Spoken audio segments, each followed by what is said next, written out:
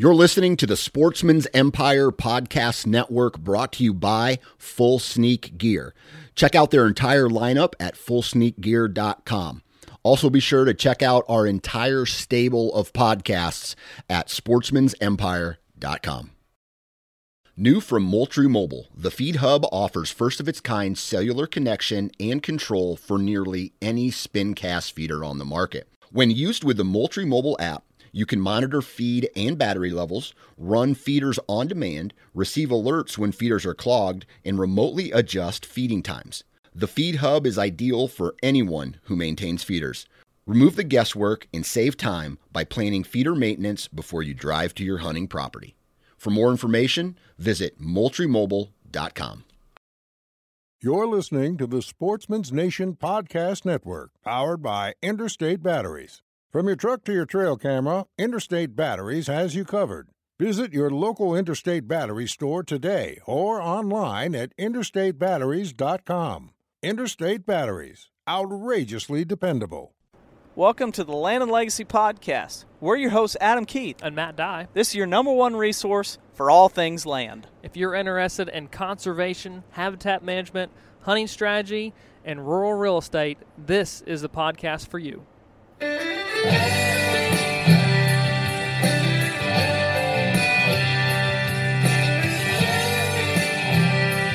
Welcome back, Land and Legacy Podcast. We're your hosts, Adam Keith and Matt Dye.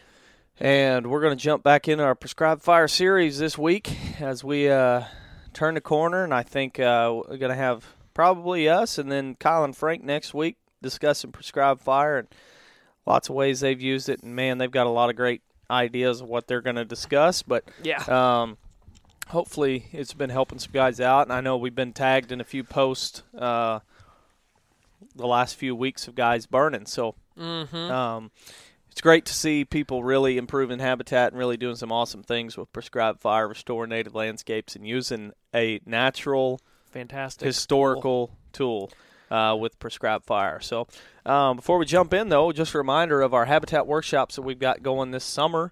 We've got one in June, one in July so far. We're looking at July 23rd through the 25th in Alabama, about 45 minutes south of Birmingham. And then we're looking at June 25th through the 27th in Michigan, about 20 minutes west of Grand Rapids. Yes. So for you guys listeners up in Michigan, northern Indiana, Ohio, Illinois, even Wisconsin. Join us. Yeah. Meet us up there. And then if you guys are down in Mississippi, Alabama, Georgia, Louisiana, Tennessee, see ya in Alabama. You can check that out, the information at shoplandandlegacy.com, and go to the field events tab. Also, we've got turkey season coming up, and I know there's some deals going on. I think they're still going on at firstlight.com for some discounts on some of their amazing clothing. So last year we wore Fusion camo during turkey season. A little bit more green into the camo. Do you see yourself making a change? What was your kind of recap on that? I might wear solid green. I don't know. With as comfy as some of these pants are, it don't matter. I tell you what, when it comes to turkey hunting, I know I'm going to sound kind of arrogant at this, but the last few years we've had some good farms, and we've had some amazing turkey hunts, and we haven't hunted that many days before we've been tagged out. Yeah. Like, it hasn't been that grind of every morning. It's just been like, we go out, we may grind through morning, we'll kill a bird, or kill a couple of birds, or kill 3 birds. Like, it's been really good. So, like, there's all these new things. Like, I still use the same ammo I was using probably 7 years ago, Winchester Longbeard. That ain't gonna change. And I don't change. I mean, unless somebody brings in. You're just an old curmudgeon. You got to use this. I'm still like, I don't know if it can kill turkeys any more dead than they already are when I'm using this ammo. Dead is dead. Yep. And they're cheap. And then, when it came to last year using the Fusion camo, I mean, we killed turkeys. And I don't see any reason. I mean, you may see me in the Cypher, but you may even see me in plain green or plain brown. I don't know. Honestly, it doesn't matter. Doesn't really Sit matter. still. You will see me wearing the Sawtooth jacket. Yeah, that is a good turkey hunting jacket. And you will see me wearing the corrugate pants. Mm-hmm. And then you will see me wearing probably the sawbucks. Oh, yeah. Yeah. I'm definitely incorporating some of that. And I think of like, most times when you are sitting in our timber, it's oak, hickory. It's brown leaves still during that time frame. Not maybe later in the season it's a little bit more green as an understory, but early season very brown, and so those brown sawbucks are perfect. Yeah, perfect. But no, I had no complaints at all from any of that. So check it gear out. or camo. Firstlight.com. That's FirstLite.com. My brain went faster than my lips. Check it out. All right, so Prescribe Fire. I've had a lot of great feedback with this whole series. Yes. A lot of guys that are really interested in using it. A lot of guys who are have used it, and then other ones who are hoping to use it. But we're going to cover a topic today about kind of answering some of the questions that have came in, not just through this series, but pretty regular questions that the most common questions we get with our consulting business, which, by the way, we've been, outside of some rearranging schedules due to weather, it's this podcast going to drop on February the 16th, and so it's probably cold in much of the U.S. I mean, here where we don't get terribly cold, we're not known for our winters. It's going to be -9 that morning, which is cold. Very cold. But a lot of the places are anywhere from west to upper Midwest. Have you seen the map of this front where it's like giant. Here's where you're going to get ice, here's where you're going to get snow, here's where you're going to get some snow, and it's like Oklahoma. Mm-hmm. One of our clients out in kind of west Oklahoma, I saw him post, and it was like, and I was talking to a friend of mine that lives out west of Oklahoma City, kind of just outside of it. It's like this first front that's going to already pass by the time this podcast hits, 10 to 12 inches forecasted. Yeah. Then the front that hits Wednesday, Thursday is 12 to 14 inches. That's a lot of snow. They literally could have 24, almost, they could have 2 foot or more on the ground if those forecasts are correct. That's just for West Oklahoma. That's insane. Well, yeah, exactly. When sometimes their precipitation annually is 21 inches of rain, and that's a lot of precipitation to come and fall in one single event. And, actually, Frank and I on the other podcast this week talk a lot about some of the extremes and managing, being conscious for them. We talk about each region, what stress periods are. This is the type of event that, as a land manager, you should be conscious of. That, yes, it doesn't happen every single year, but this is sustained cold temperatures. We'll get where we're 0, 3-4 nights out of a year, let's say. Mm-hmm. But it has been almost 0 for about a week, 8-9 days now. Yeah. And that sustained type of temperatures, when on the front end as well, brought ice, that's bad news for a lot of wildlife, and it makes it difficult, makes it tough. But the only way to combat that is not necessarily spilling a bag of feed, but it's not supplemental habitat. Feeding. No, it's habitat. It is food at the available resources or right heights, the structure, the density to be able to consistently get through temperatures. I just think about like this: you picture wildlife who, like, landowner's gone out and has loaded up. Dumped out a bunch of feed on the ground, and they're like, all right, that's going to get them a while. Then some front like this happens.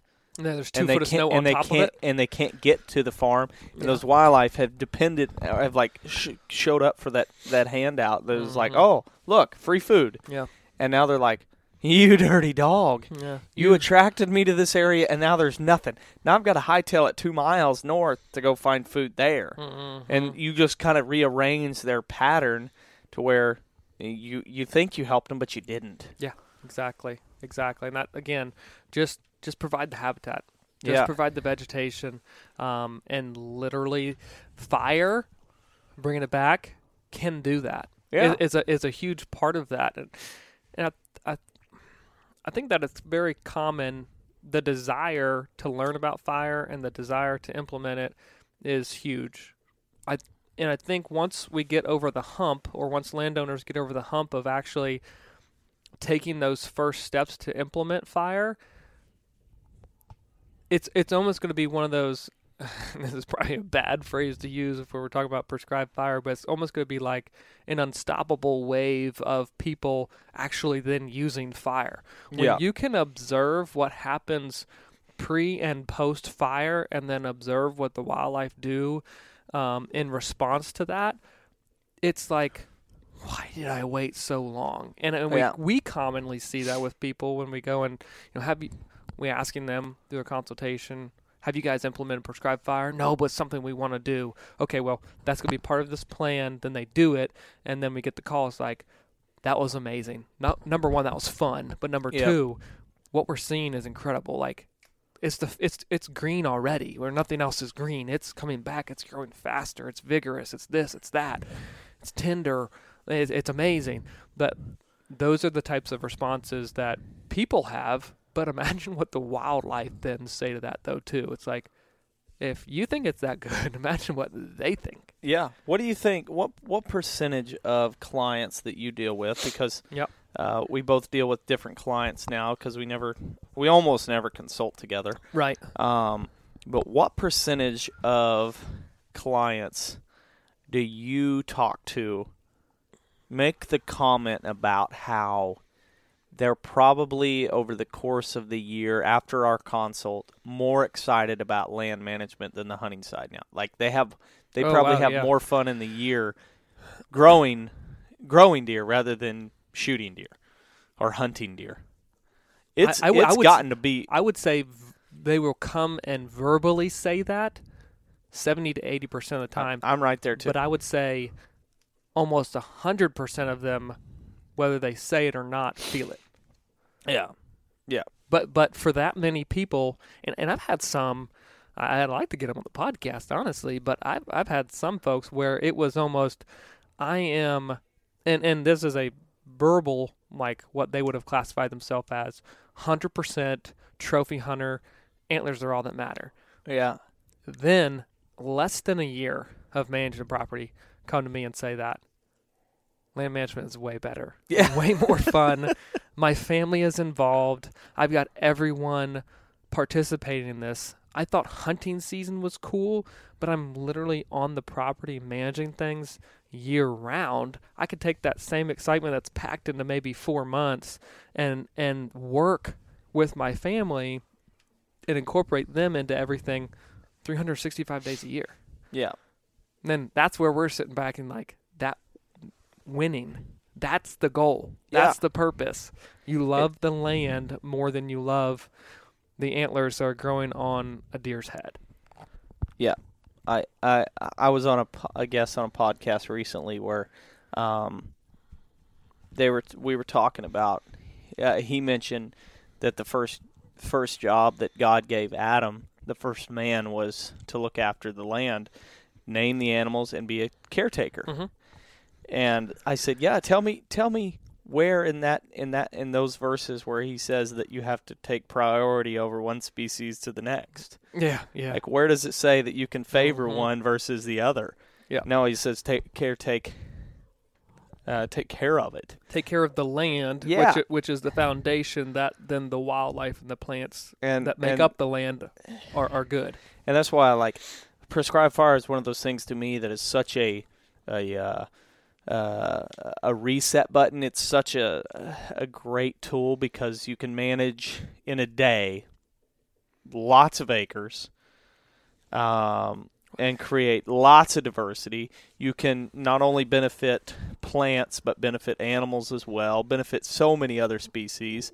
And then at the end of the day, like you work for, let's say, 8 hours and you improve 40 acres. There's not a single thing that I can think of that you could cover that many acres and have that much benefit. And I think that a lot of like the terminology, and we don't really get hung up too much on terminology, at least I don't think so, that we could. But when we talk about land management techniques, a lot of times there's a lot of like overlapping of like food plots or wildlife management techniques that get thrown into, oh, that's just land management, that's just this. It's like, no, like prescribed fire is total 100% land management. It has implications and benefits to things such as soil activity, things such as water infiltration, things such as plant regeneration, things such as shaping future plant communities, and they're then impacting wildlife.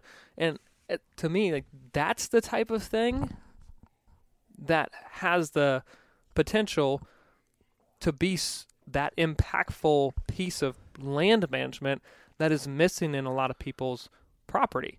If we're only focusing on, let's just say, timber management or just on food plots, that's not total land management when we could use a technique such as prescribed fire and have all those benefits just mentioned.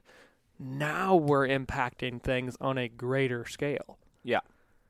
It's that's the power of it. I mean, I don't know how else to say it. It's just like, if you're not doing it, you're cutting yourself short. And I know that everyone's time is limited when it comes to, let's say, educating, maybe getting experience, a burning maybe on a friend's property or whatever. But really, you just got to do it. Like, you just have to take that time. You got to cross the leap of, I'm putting fire on my property. Yep. And I think too, how many times you see somebody who's like, just like this little chunk of timber, there's falling down stuff. Like, it's kind of, I don't really like it. It's not as productive as I was like. It's like, if you would just burn that, like post-timber, let's say post-timber harvest, it's kind of, I don't really like the look of it. Incorporate prescribed fire. At first, it might be a little bit uneasy because you're burning up some treetops and different things. But as long as you'll implement prescribed fire and start that process, like I was just talking to a landowner yesterday who had bought a farm that had been heavily logged before he bought it. Yeah. And he's like, I just would like to get it somewhat cleaned up. Like, it looks pretty ugly right now, which, that's a whole nother podcast. But it's like, what you're going is like, I really want more herbaceous plants. I don't really like the brambles that have came in. Well, there's a pretty good chance that was just a product of mismanagement. So start burning it, incorporate it, 2 fires, and I guarantee it won't look anything like it does now. Yeah. Totally. And the only other way to get away from that, outside of prescribed fire, would be lots of labor of herbicide application, chainsawing. Like, it would just be a nightmare. And it's the only way to feasibly. Again, the country is not made up of 20 acres and 40 acre parcels yet.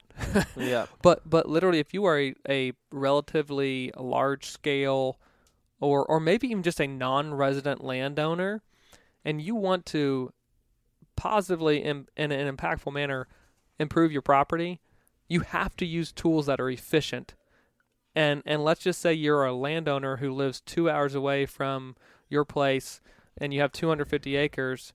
Yeah, if I'm supposed to have fire in that landscape, I'm going to do my darndest to make sure that I'm using my time wisely, therefore using a tool that will manage a large majority of the property for that given year, and it's fire. Yeah. I mean, if I have 1,000 acres, there's not enough man hours in a day or in a year to be able to do the things, manipulate the landscape in the way that fire could do so in an afternoon or in 3 days. Here's my analogy. We're doing glade restoration on the farm, and actually, the farm Chad and I just bought last week. If you want to hear that story, it's on last week's podcast. But on that property, and it's total just under 5 acres. I ran a saw. Chad might kill me. I think I ran a saw 1 day or 2 days. I can't remember. And Chad ran a day 2 or 3 days. Yeah. To cut all the cedars and a lot of other junk on this glade. It took us a good, lots of labor. Probably at least 4 days, and we could have that whole unit burned in a matter of minutes. That's the difference. Yeah, I mean that's where it comes. Like, okay, I've just heard all the benefits from the land side of the improvement, and then wildlife will benefit. But literally, it just comes down to evaluate your time. And if time matters to you, you absolutely better be time using. Should matter to everybody. Yeah, you absolutely should be using prescribed fire. because the results are amazing. And I think this is the other benefit that we're talking today is the way in which we use prescribed fire. It's not just enough to say, as a land manager, I'm utilizing prescribed fire, therefore I'm maximizing the property's potential, because we often see prescribed fire used inappropriately. Just like any tool, you could use it right or wrong, or you could use it and then not get the response that you want.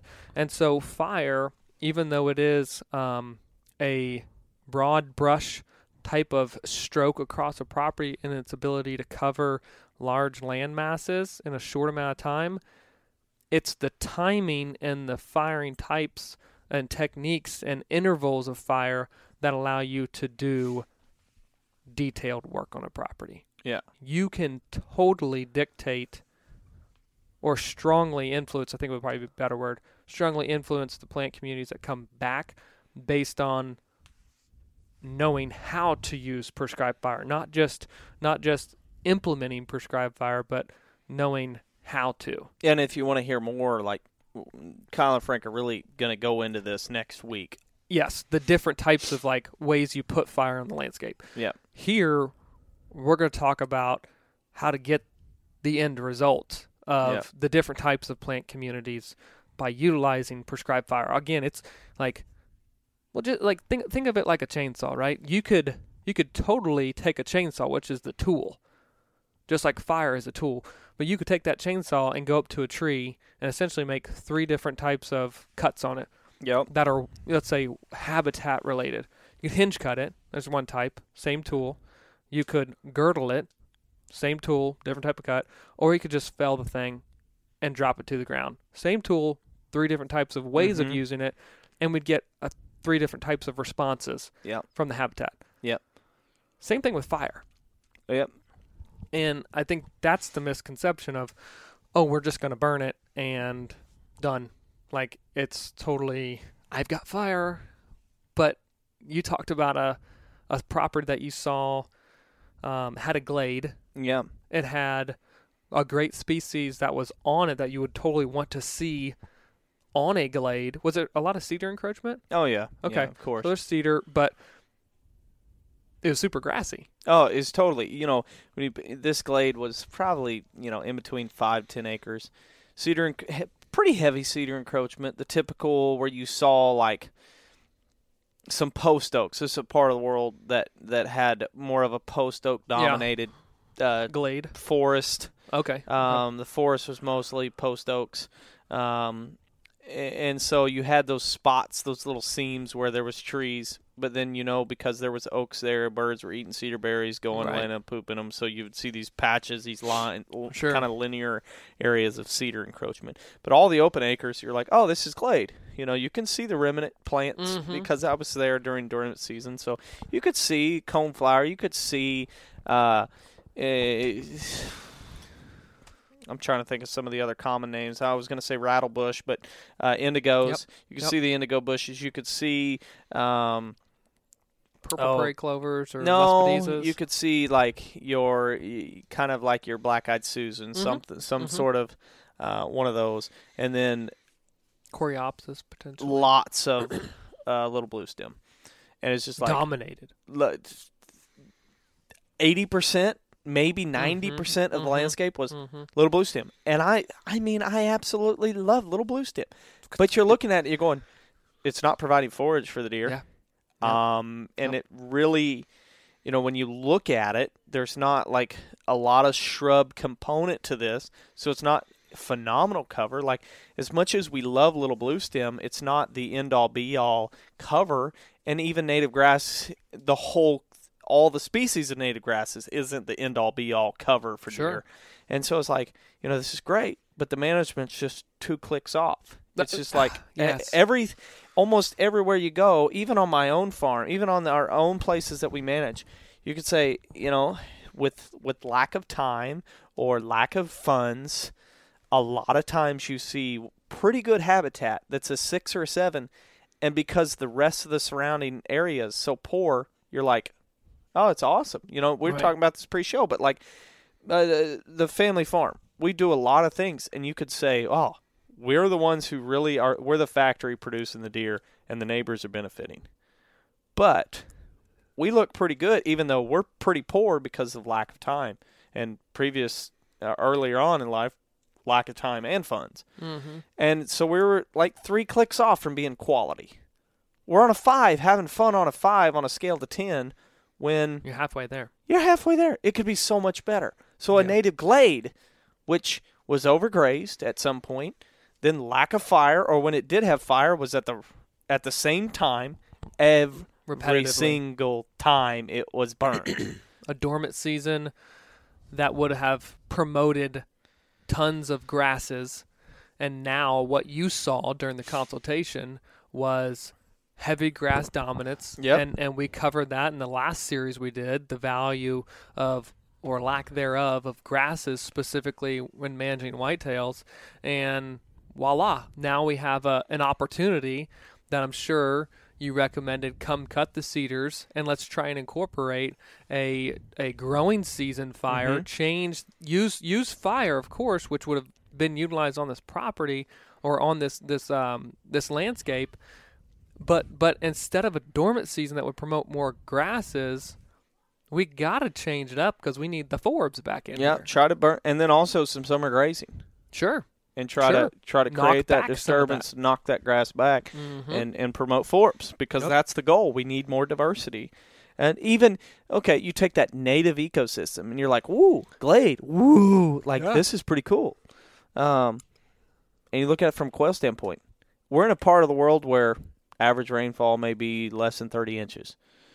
Which Here? No. Okay, where that okay. I was about to glade say, no. was.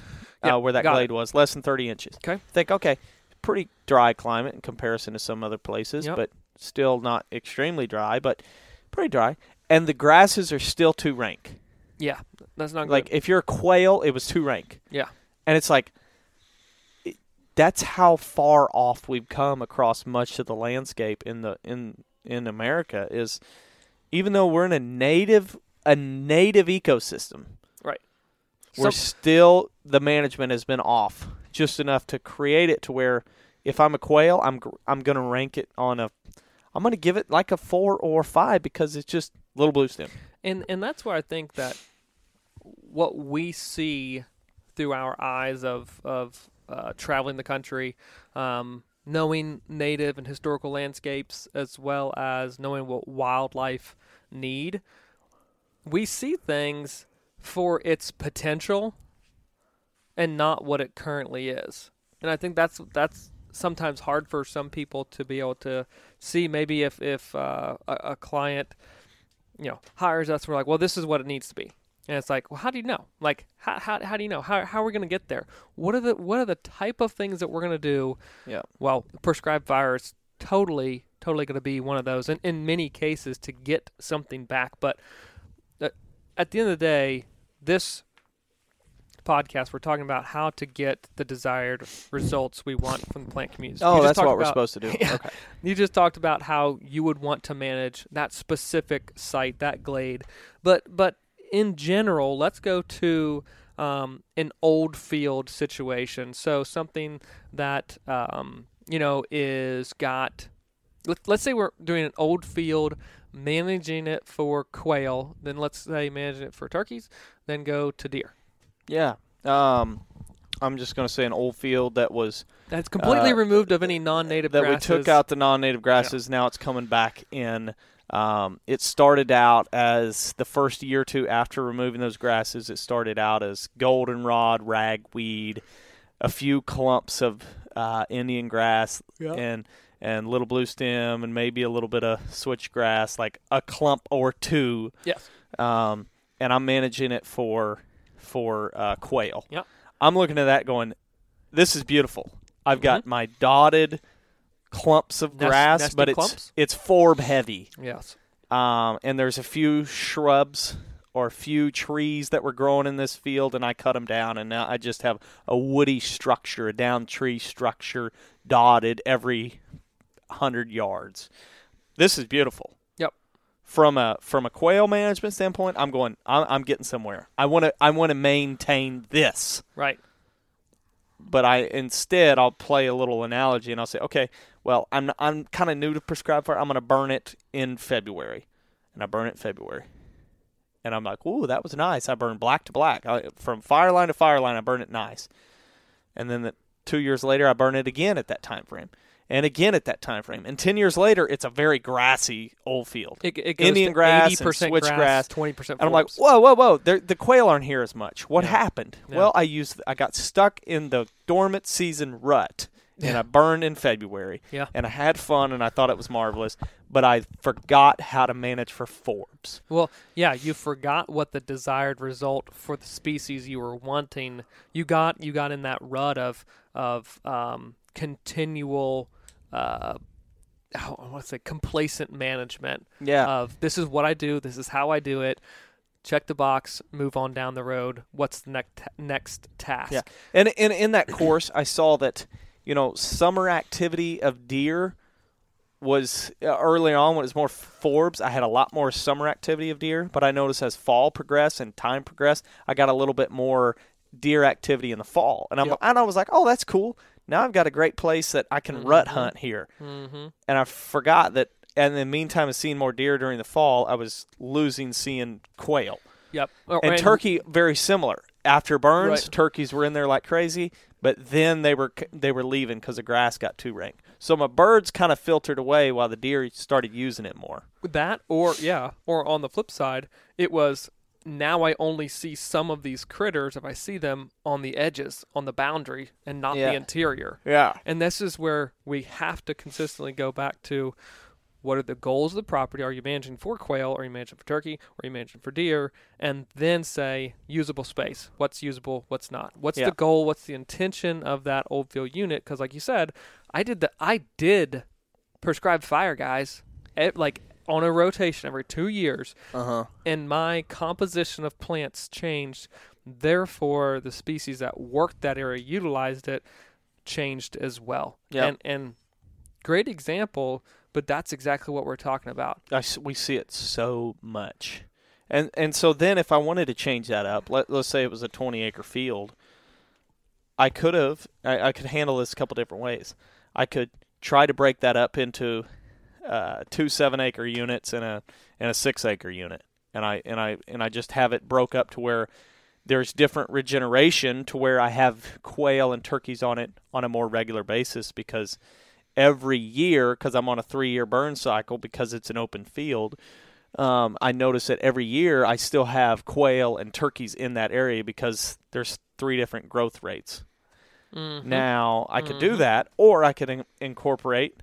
And I think sometimes in July, in much of the Midwest, every 3 years, there's going to be one of those Julys where it is stinking hot and dry. Oh, yeah? And you know what? Ding, ding, ding. You know what? Maybe I need to implement a prescribed fire. I'm not going to the pool this afternoon. Yeah. I'm going to prepare fire I'm not going to go I'm play going to burn. golf. Yeah. Or go to the lake and fish. I'm going to go put in some prescribed fire lines, and I'm going to burn it. It's only going to take me a day, but I'm going to burn it. And because if I burn in July or August, there's going to be a couple months of regrowth happen. Mm-hmm. And so I'm not burning and leaving it black through the fall. Yep. I'm going to have some good regrowth, and all of a sudden, bam, I have more forbs the next year. More forbs, and then probably as it regrows, those younger turkeys are in there so consistently, it's crazy. Yeah. Like since you burned it and you changed it late in the season, that's where the turkeys are. And focusing in and around that area so heavily. And ideally, what I would like to see is, if it is a 20-acre unit, you've got 3 different units or 4 different units. One's getting burned. One gets burned in February. One gets burned in July. Sure. Another one gets burned the next February. And all of a sudden, you're like, whoa, everything's different here. One's gotten too rank and grass. That's my next summer burn or growing season fire. And so, old field, there you go. Yeah. So again, there's obviously great examples of different ways to manipulate plant communities. But again, it's not just enough to say I implement prescribed fire. It's how are you using prescribed fire as a technique to steer the plant community. So going to like a north slope. Let's just say north slope in Indiana. Yep. How would I be managing a north slope with prescribed fire in Indiana in most general cases? Obviously, this is not Can I make an site-specific. assumption here and say, Sure. first I'm going to get rid of the Japanese stilt grass? Yeah. Shout out to a gentleman right now who I know. He just texted me, and I'm looking and laughing because he refers to himself as the Land and Legacy Habitat Hitman. And yesterday, this is Heath Sutton out of Kentucky. He was running a chainsaw like a madman. And so join him. And let's encourage him to keep fighting the fight with stilt grass. He's been managing very intensely the last couple years. He will get ahead of it, but that's a guy who always got a good attitude, but I love it. He calls himself the Habitat Hitman. Well, I'm going to shout out to Eric, Mr. Eric over there, one of our clients that's not too terribly far from him. Yep. That's also dealing with stilt grass infestation and has really started putting a hit on it. So, yeah. Keep going. Keep grinding. That's it. There is light at the end of the tunnel. That's it. That is it. That north slope in Indiana, and so, anywhere in Indiana, there's even in southern Indiana, that I would say your biggest stress period is late winter. Mm-hmm. And so we're really trying to manage for woody browse. And so that's where you got to think about prescribed fire usage on those north slopes and going, maybe I'm not on a 1 to 3 year cycle, maybe on a 5 to 10 year cycle, because I'm trying to encourage woody growth and I'm not trying to burn my way out of woody growth and go to more grasses and forbs. I'm just trying to set back the woody growth to keep it within reach of the deer and to keep it in a stance where I not only get a pretty high stem count for cover, but I'm also, most importantly, encouraging woody browse to be available on the landscape. And so many times, especially I think of several guys in Indiana I worked with where tulip poplar is pretty present, and it can grow out of reach pretty quickly. Very, very quick. I mean, like you're looking at 6-7 foot growth year one. Yeah, on sprouts, and that's just. It doesn't have that slower long-term return. You can really top kill sprouts with fire, but you might not be able to get a fire back on that landscape for a couple of years if you were to clear cut something because you don't have enough fuel. And so it's like, gosh, I'm not a big fan of the tulip poplar. Yeah, so I would probably be looking to remove some of it, try to on the north slopes, and try to encourage sunlight first and foremost, remove invasives first and foremost, but then I burn on a 5 to 10, maybe a 4 to 10, depending on fuel loads. But I'm trying to burn to stimulate growth, but not burn so much that I stunt growth. I would. Yeah, no, that's a good point. I would, if I have the option of managing the flip side of that ridge and I have a south slope, that's where I'm going to have a quicker fire return because it's going to.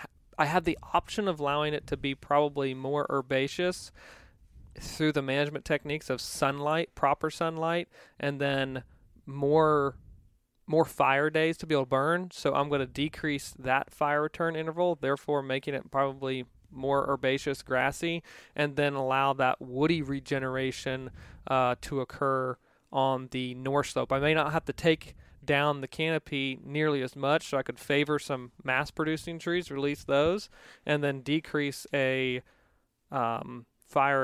increase a fire interval, like I said, 5-10 years, probably going to have more woody growth, woody browse, decent bedding opportunities there on the north slope. Yep. And there's a flip side, north versus south, but those are the kind of things, again, same tool, different slope, different sunlight, different aspect, and now we've got a different regeneration, but we are managing utilizing the same tool. Yep. It's literally not enough to say, can't get any better, guys, because I'm burning. Yep. Yeah, but, like, how? How are you burning? Take it to the next step of being critical of the techniques, the timing that it is you're using that. And if you don't have a desired goal for getting or for using that tool, you may not be helping. You could be hurting. Yeah. how many times I've been on property, worked on property where prescribed fire was used regularly, but it was with the intention of being beneficial. Mm-hmm. But with the stated goals, it was not benefiting. Actually, it was detrimental because Right. north slopes or areas where they were trying to encourage bedding, it was not managed enough to where there was enough sunlight, and so what little growth was coming up in what little sunlight was cleaned getting out. burned back every 2 to 3 years. Right. It wasn't enough energy into the system to be able to get that response, and then whatever little response you got, you just wiped the slate clean. Yeah. And it's And like, it took- whoa. Yeah. Where Whoa. the growth that was occurring in that canopy cover was similar to what you would get in that canopy cover in 3 years was similar or even less than what you would Right. get in 1 year out of an area that had more sunlight. Right. Yeah, absolutely. That side-by-side comparison, would be great and eye-opening for a lot of people. But that is Yep. exactly what we see. How much, let's say, kerosene are you throwing to the fire, which is the sunlight aspect. But Yeah. then when are you coming back with that? And, I've seen this a lot, let's say, on some social media posts or videos of a lot of people, let's say, they're implementing prescribed fire, but I see it a lot in like heavy thatched, smooth brome areas, and they're like, "We're doing prescribed fire. This is a fantastic tool, and we're doing it during the dormant season when, again, you can burn all that thatch off." And they're like, "Oh, look at all this green coming back," but literally, it's just smooth brome coming back, and it's like, Yeah. what? Again, Yeah. the tool and the timing of utilizing that tool, you reduce some of the thatch thatch, and maybe there's going to be some more forb growth within the patches, but it's a sod-forming grass at the same time. Essentially, you didn't do anything. Yeah. It's kind of like burning closed canopy timber. You can burn all the leaves off you want, which would be the equivalent to thatch. Yeah. But in you the don't have grass, yeah. sunlight, and in a sod-forming grass, you don't have sunlight reaching the soil because it's a sod-forming grass. So you can burn off all the duff and thatch that you want, but you didn't address the problem. So again, you're utilizing a fantastic tool with zero results. Yeah. Yeah. Ugh. Or it's like my same analogy or similar analogy would be like you're using a chainsaw and you're going out to remove invasives, but you're not going the extra distance to spray the stump to kill it. It's just going to grow back. I know. What's I the know. point of wasting the labor?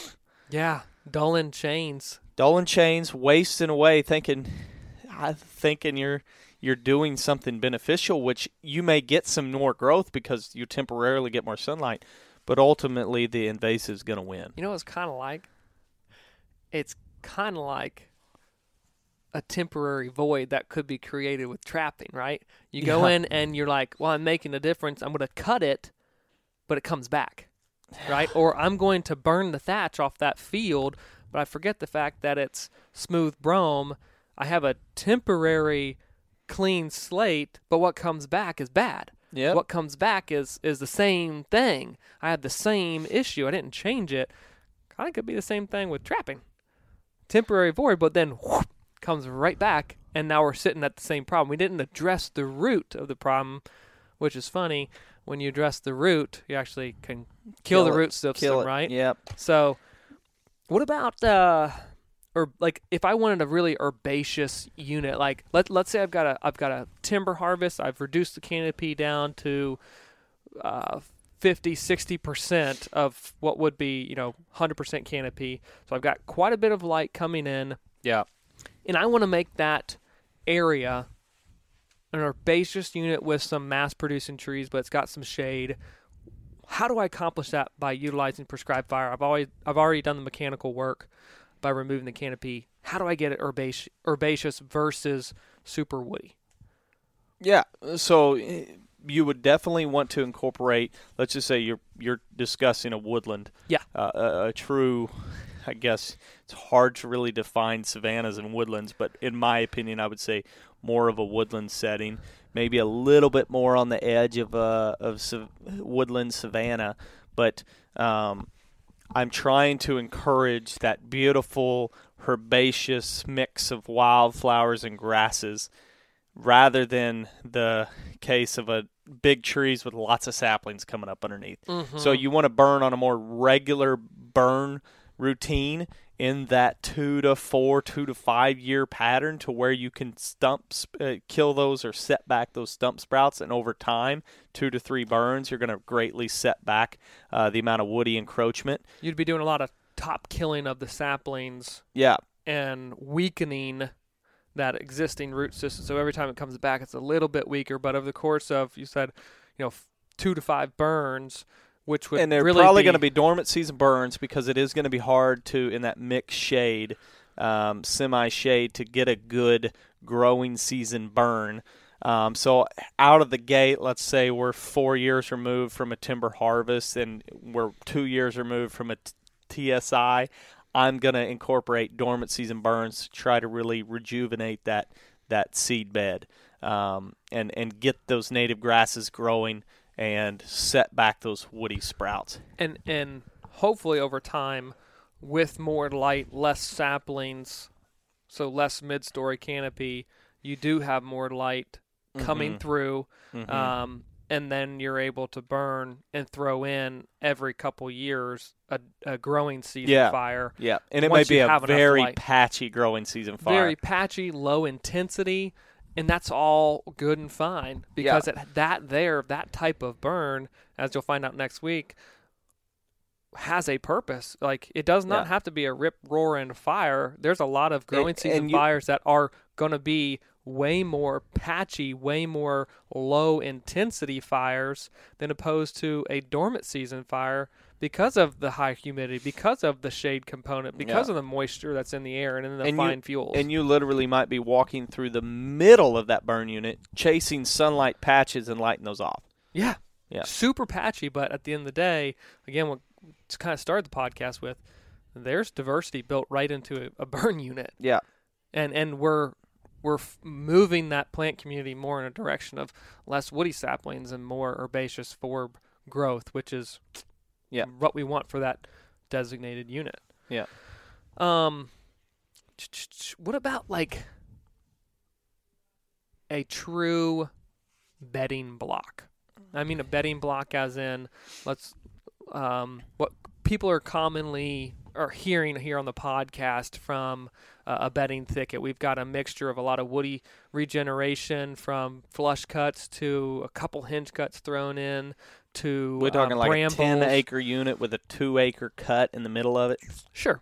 Okay. Sure. But maybe even it's a 4-acre unit around one bedding cut. If the main focus of that unit is for whitetail bedding in a timbered area or once timbered area, what's the desired burn rotation to manage that plant community for perfect secure cover? Well, I would say that depending on the species, so it depends. There you go. First thing. Yeah. The first thing I would have to do is ID the plant or the tree species within that unit, because if it's down south and it's sweet gums and winged elm and a bunch of other species that I'm not really in favor of anyway, then I'm going to try to burn a good amount just to knock those back and get some other forbs growing, because I know that the woody sprouts will take over, and before I know it, I've got 8-foot tall woody sprouts that aren't really doing me much. Yep. But I immediately, when you describe that, I'm going to say my burn pattern, my burn schedule is more on the side of 5 to 10 year, if not 10 to 15. I'm just trying to burn, so it's all dependent upon the regrowth that's occurring. I'm trying to lean on the side of more woody sprouts and trees than I am forbs, because I want structure and I want heavy woody structure to help hold the deer and make them feel secure. Where if it's a strong forb base or grass base, like a savanna, if you just talk about an oak savanna, it's not really great bedding because by the time the fall hits and frost hits and wind hits and snow and rain through the course of it's pretty barren. Correct. And so I'm trying not to burn it on a regular basis because I'm wanting those shrubs or those young trees, that young forest to grow up. But I'm burning enough to keep them contained rather than turning into big trees or big mid-story trees, if that makes sense. So I'm trying to keep those woody growth, that woody structure, less than 10 foot tall. But I'm trying to keep it tall enough that it's over 4 foot tall. Yes. I would probably fall into the 5-6 year time frame window, depending on how much sun was getting into that initial cut. But if it was full sun, it may go 6 or 7 years on a burn rotation to sustain that quality bedding. And I think my gut tells me a chainsaw is going to have to be implemented. Yeah, because if you're trying to get those bedding areas to be more woody structure, you're going to try not to burn them as much, but yet you risk them being encroached too much with woody structure. And when you have a lot of woody diversity in that actual unit, you are going to have things that grow faster, respond quicker, comparatively speaking to other ones. The other thing I think a lot of people will get tripped up on when it comes to managing units is not every portion of the property needs to be that thick, dense cover. No. I think with whitetails, everybody really, really tries to say, well, I can see through that timber, I can see through that timber, I can see through that timber. Okay. Well, what's underneath of that? If there's nothing underneath, then yes, we need to solve that problem. But if in the fall, I could have seen rich, forb, brambles, tons of food during the growing season, that right there, sir, served a purpose. But I know on the flip side of that hill, there is a 2-acre dense pocket that literally in the fall, that's where all the deer are. Yeah. I'm okay with that. Yeah. I don't have to have in the fall when you're hunting every single portion dense and thick. Because there's not as much food there. I would rather have acres in food than acres in bedding. Now, there's a fine line because I want really high-quality bedding that has some food, but I also want to have a lot of acres that are really quality food with the cover aspect. Yes. And I think so many people are misconstrued that and think, I need cover, cover, cover. Well, yes, you do. You just need it in the right places on the farm, but you also need a lot of growing season forages, and not every portion of your timber needs to be, has to be, should be cover. Yeah. It makes hunting way easier in the fall. I can promise you that. If you say, nope, this is where they're foraging during the summer and early fall, and then leaves drop, and they're over there, and I can promise you that's the unit that they're in. Yeah. Way easier. Absolutely. Absolutely. So, Man, that's funny. You're saying the exact same thing. I think from that's probably going to be all prescribed fire from you and I. Colin and Frank will wrap it up next week. And they're very knowledgeable. They utilize prescribed fire all the time. Will bring a lot of knowledge to the table about the firing techniques. Probably even more than us in the course of the fall or in the spring and fall because we're busy consulting. And those jokers, they're managing thousands of acres underneath of their guidance every year, and they have great history. Catalogs from what they've seen. So that will be a great podcast. Be sure to tune in to it next week. But hopefully that will give you guys another insight to how fire should be utilized and implemented on the landscape. Let it guide your plant communities, and don't just utilize it and say, well, that's as good as it gets. There's more to learn with prescribed fire. Appreciate you guys joining and listening. We'll catch you next week.